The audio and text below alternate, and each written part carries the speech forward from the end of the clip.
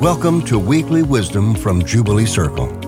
We teach the common wisdom of love and unity that is found in all mainstream religions, metaphysical teachings, mysticism, and inspired secular and religious writers and teachers throughout the ages. Our goal is to help you connect with your higher divine self and transform from the inside out so you can become a force for love and transformation in the world. Each week we bring you wisdom from our founding spiritual director, Reverend Candace Shalou, and other guest speakers. We hope you enjoy this week's Words of Wisdom. Give someone a fish and they'll eat for a day, goes the old Chinese proverb, but teach them to fish and you will feed them for a lifetime. This underscores the value of teachers in our lives, those teachers that don't just hand us what they think we need or what we may need to know. Instead, the best teachers are those who challenge us to go beyond what they teach us and learn more and more from everything and everyone in our lives. And we all need teachers. We need someone to show us the lay of the land, to give us the knowledge that we need, not just to be fed today, but to be able to feed ourselves for the rest of our lives. So this is how the Holy operates in our lives. It provides the curriculum we need to learn the particular lessons we came here seeking in this bodily form. And the lessons are different for everybody. They're tailored for each of us to help us transcend our ego and live from that higher divine self. So when we approach both teaching and learning in this way, we can understand that while we are students in many situations in life, in other areas, we're also the teachers. We're learning patience in some situations while we teach patience to others. We learn love from some. We teach love to others. We even learn about fear from some, and we are sometimes the teachers of fear. This is the care we need when approaching teaching and learning. Who are our teachers? Who are we teaching? What are we learning from others? What are others learning from us? And when we can become both teachers and learners of only compassion and love, that's the moment we all get to say, oh yes. Here are these wise and holy words from the Jesus story, Matthew 10:24 through 28.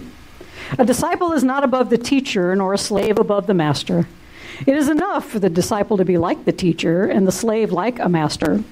If they have called the master of the house Beelzebub, how much more will they malign those of his household?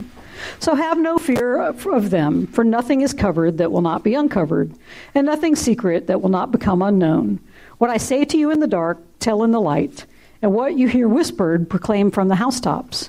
Do not fear those who kill the body, but cannot kill the soul. Rather, fear him who can destroy both soul and body in hell. From the letters of the Apostle Paul, Romans 6:1 through 4. What then are we to say? Should we continue in sin in order that grace may abound? By no means. How can we who died to sin go on living in it? Do you know that all of us who have been baptized into Christ Jesus were baptized into his death? It's cheery this morning. Therefore, we have been buried with him by baptism into death, so that just as Christ was raised from the dead by the glory of the Father, so we too might walk in the newness of life. And if you were raised in a more conservative, apostolic tradition, have no fear. We're all afraid right now. These readings will be redeemed, I promise. From A Course in Miracles, Chapter 4. Teaching and learning are your greatest strengths now because they enable you to change your mind and help others to change theirs. Refusing to change your mind will not prove that the separation has not occurred. The dreamer who doubts the reality of his dream while he is still dreaming is not really healing his split mind. You dream of a separated ego and believe in a world that rests upon it. This is very real to you. You cannot undo it by not changing your mind about it. If you are willing to renounce the role of guardian of your thought system and open it to me, I will correct it very gently and lead you back to God. These are wise and holy words. Thanks be to the holy. All creation is holy word. All creation speaks volumes of the holy. Hallelujah. And usually we would sing Woodstock right now, but again, without Bruce and his amazing guitar, I don't think we would do it justice. So, Beth and I are going to perform one of my songs. One of the things I'm talking about today are teachers, and I don't know about you, but some of my greatest teachers are furry and have 4 legs. And so I wrote this song back in 2018 called One True Name, and it is based upon a poem by the 16th century Hindu mystic named Tukaram. And his poem is called First He Looked Confused. And this is the poem, just so you get the gist of the song. I could not lie anymore, so I started calling my dog God. First, he looked confused. Then he started smiling. Then he even danced. I kept at it. Now, he doesn't even bite. I am wondering if this might work on people. 2, 3, 4.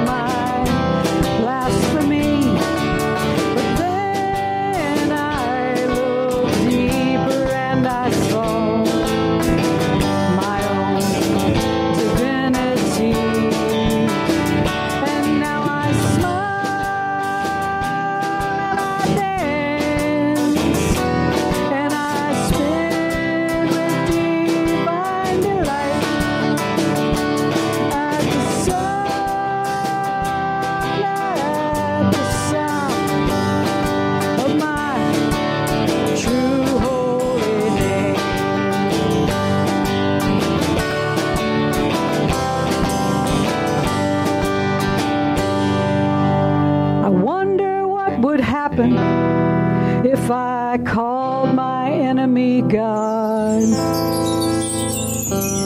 would I be ready to see their divinity?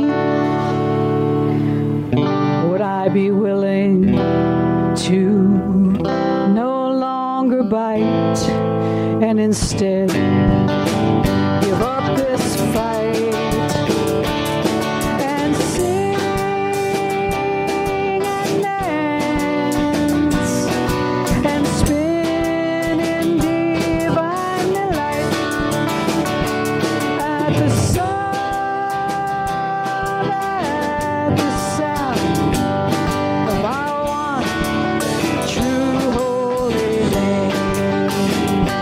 Let us sing.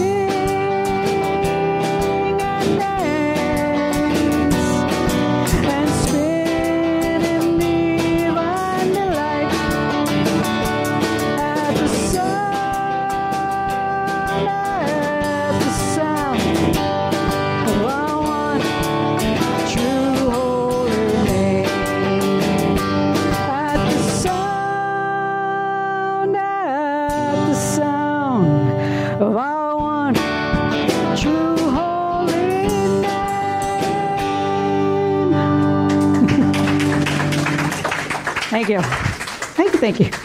Thanks, Beth. Breathe deeply.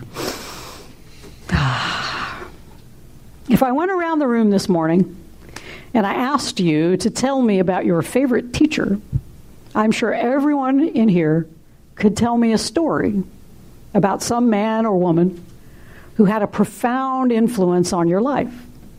Probably when you were at a young age. My favorite teacher was Mrs. Hall.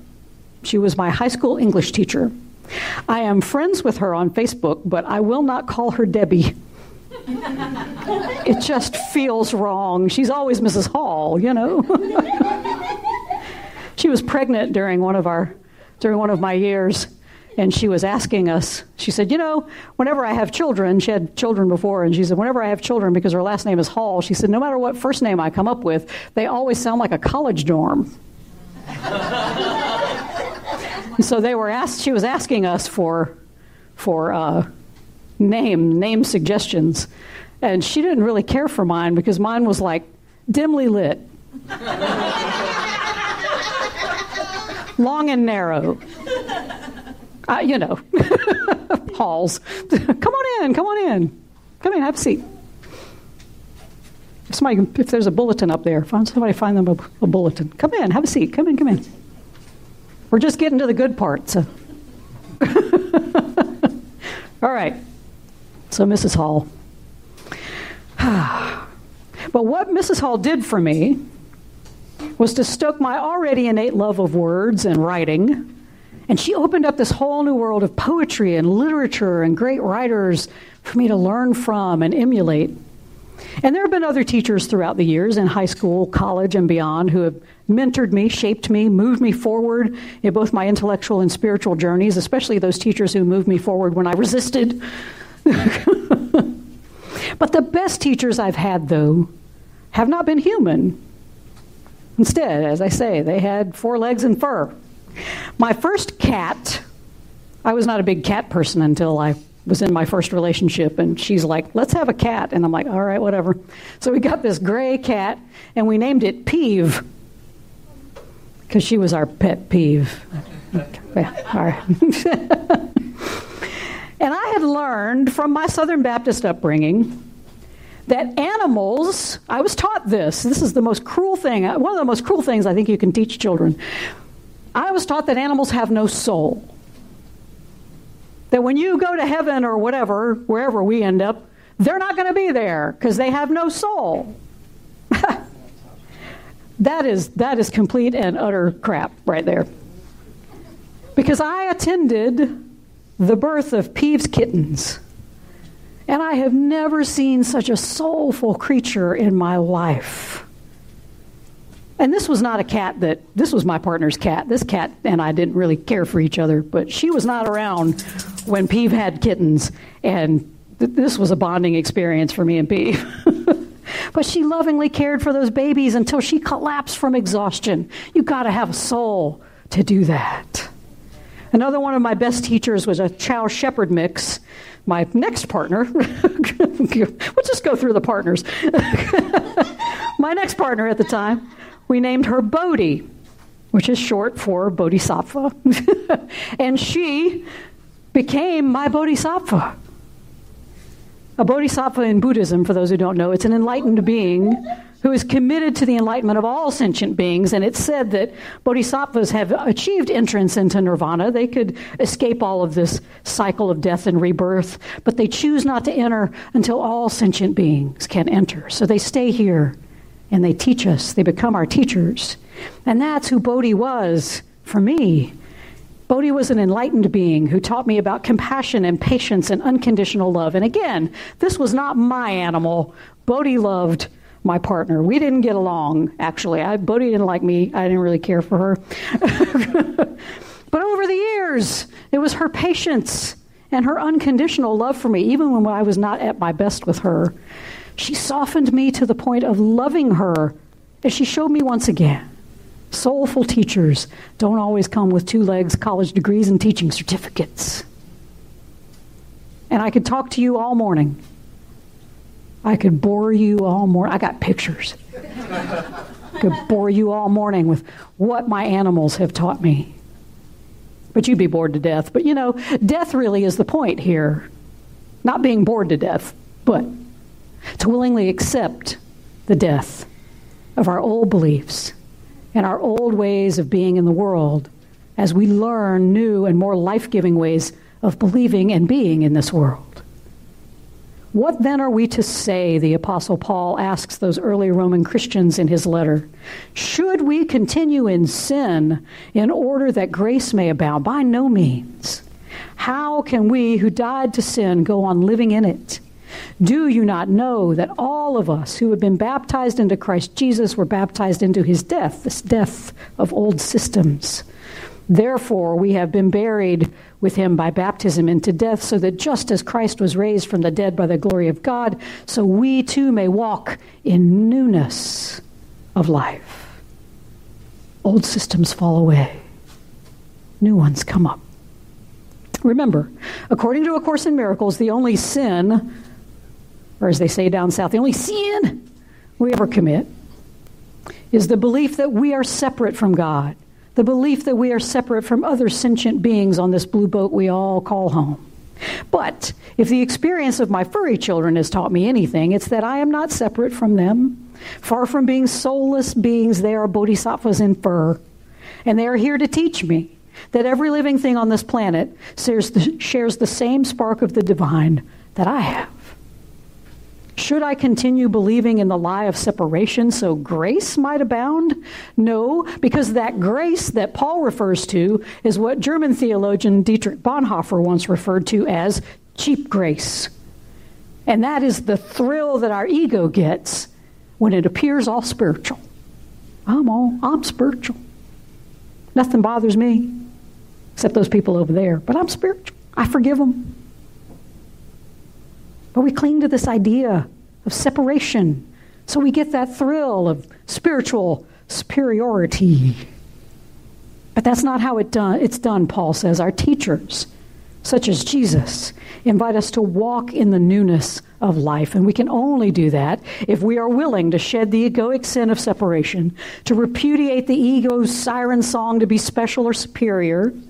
It's only when we become open to being teachable, to learning the lessons that life offers in every moment, that we're able to die to the belief that we're separate, and we rise again into a new life of unity with all creation.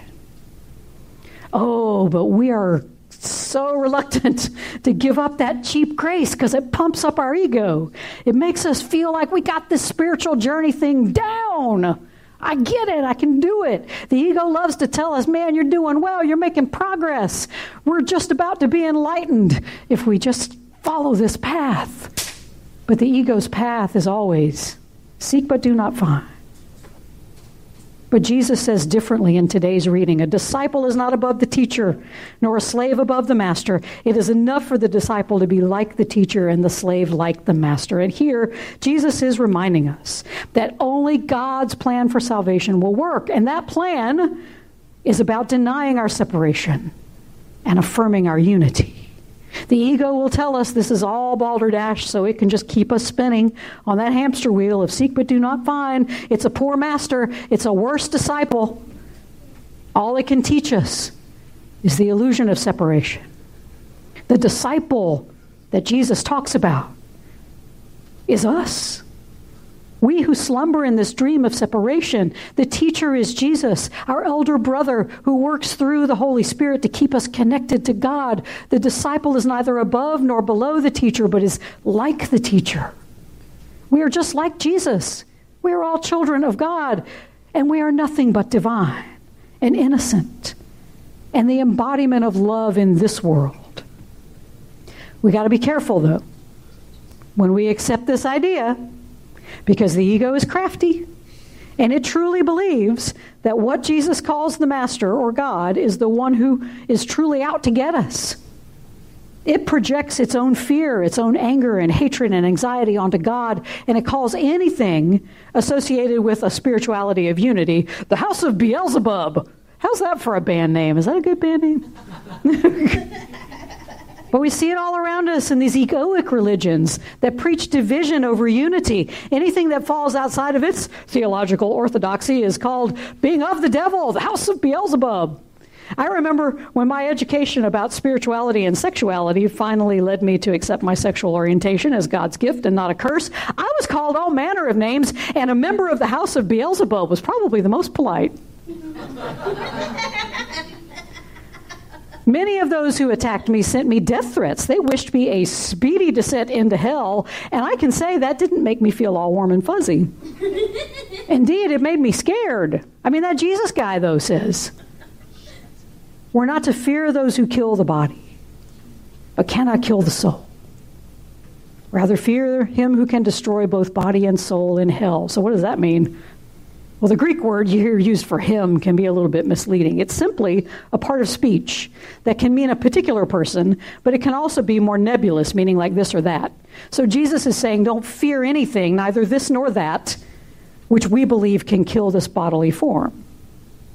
And what I believe Jesus is talking about here is our ego, because if you look deep enough, you'll see that the ego is the source of so much, perhaps all, of the violence and death in this world.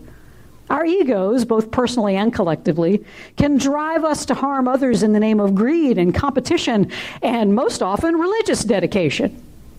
You only need to watch the news for 5 minutes to see that the collective ego is already leading us down this path of bodily and earthly destruction. It was Kurt Vonnegut who said that this generation of Americans will be the ones to destroy the earth because saving it is not cost effective. Nobody laughs because you know it's true.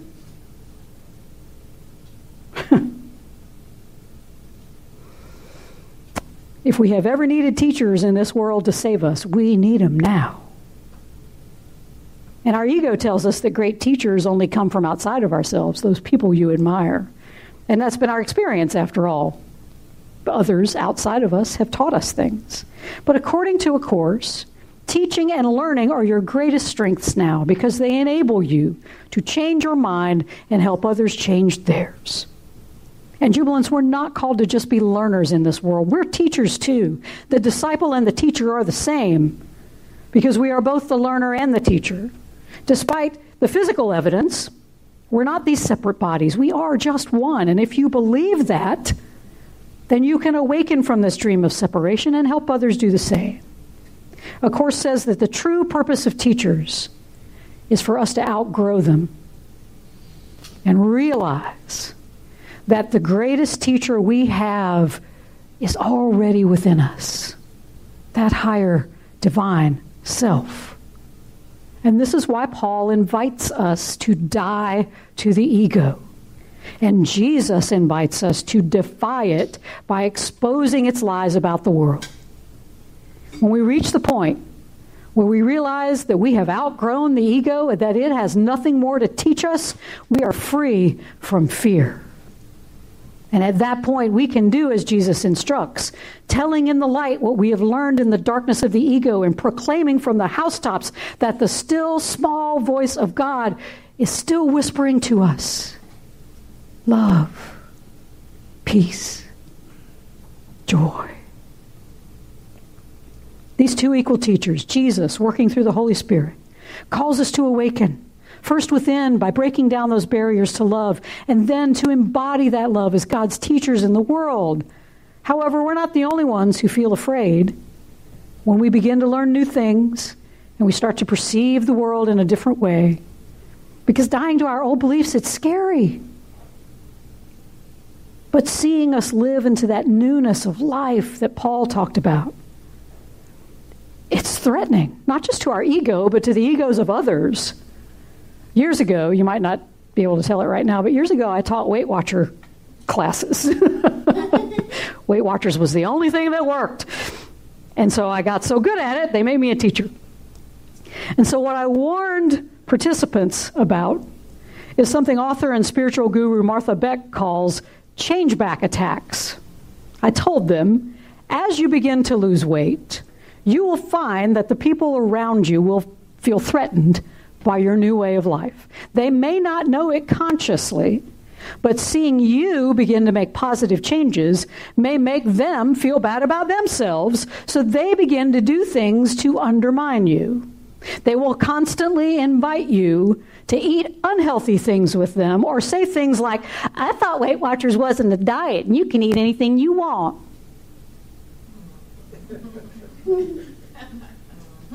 Every person in the room went, because they had experienced it already. I mean, if it was your first day on Weight Watchers, maybe you hadn't, but if you've been doing it for a while, yeah. They knew that kind of pressure because they were in the process of dying to an old way of living and trying to emerge into the newness of life. And often that pressure is overwhelming and we give in. We just go back to the old ways and beliefs just because it's easier. I saw it repeatedly, both in Weight Watcher rooms as well as the LGBTQ community, where people would take these tentative steps to reconcile their sexuality and spirituality, and old spiritual authorities would just threaten them with eternal hell, and back into the closet they would scamper. And it's also why there are a lot of former Weight Watcher participants. Me being one of them, sorry. I know what to do, I just don't want to, but there you go. I'm too old. So Beck recommends that we must face change-back attacks with respect and sometimes honestly consider the feedback. I mean, sometimes those seeking for us to change back are right, and we might want to consider that some of the changes that we're making might be ego-based and not really spiritually driven, and that's why we need teachers to keep us from making mistakes.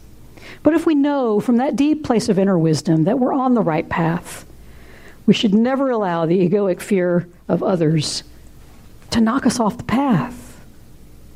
Sometimes they can delay us, but we have to remember that any belief or practice that reinforces our belief in separation instead of the innate knowledge of our unity is not a true path.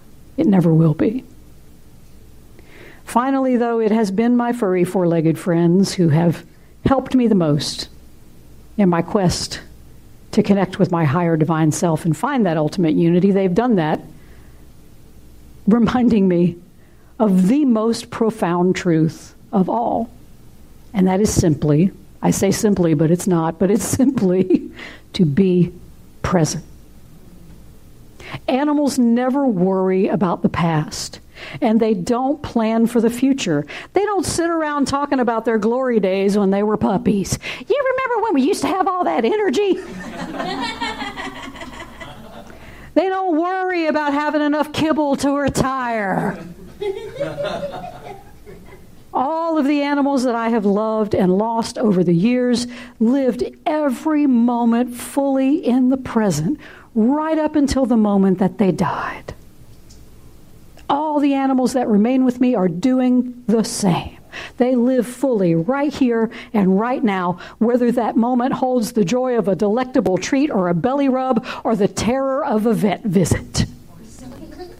Or what? Or asleep. Or asleep, yes.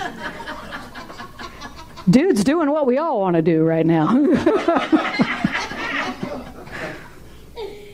I mean, but there he is, right? I mean, he's just this little sleeping ball of peace. The best teacher any of us have, Jubilants, is right now. This present moment. Because it gives us the freedom to make choices, either based in fear or in love. Change-back attempts try to tempt us to make those choices based on fear. But love would have us choose to die to the sin of separation and to find ways in every moment to affirm our unity with those around us, even, maybe even especially, those who infuriate us or we see as doing injustice or evil in the world. It doesn't mean you don't act to stop them, but instead of reacting from that place of fear, we instead are acting from a place of love and compassion. We act from a place that acknowledges our oneness instead of our separation. This is what all the animals know. In this bodily form, the present moment will always be our best teacher. When our bodily form passes, we no longer need that teacher because we have once again melted back into the unity that we have always been and will always be. And that jubilance is true wisdom that ought to make you say, oh yeah.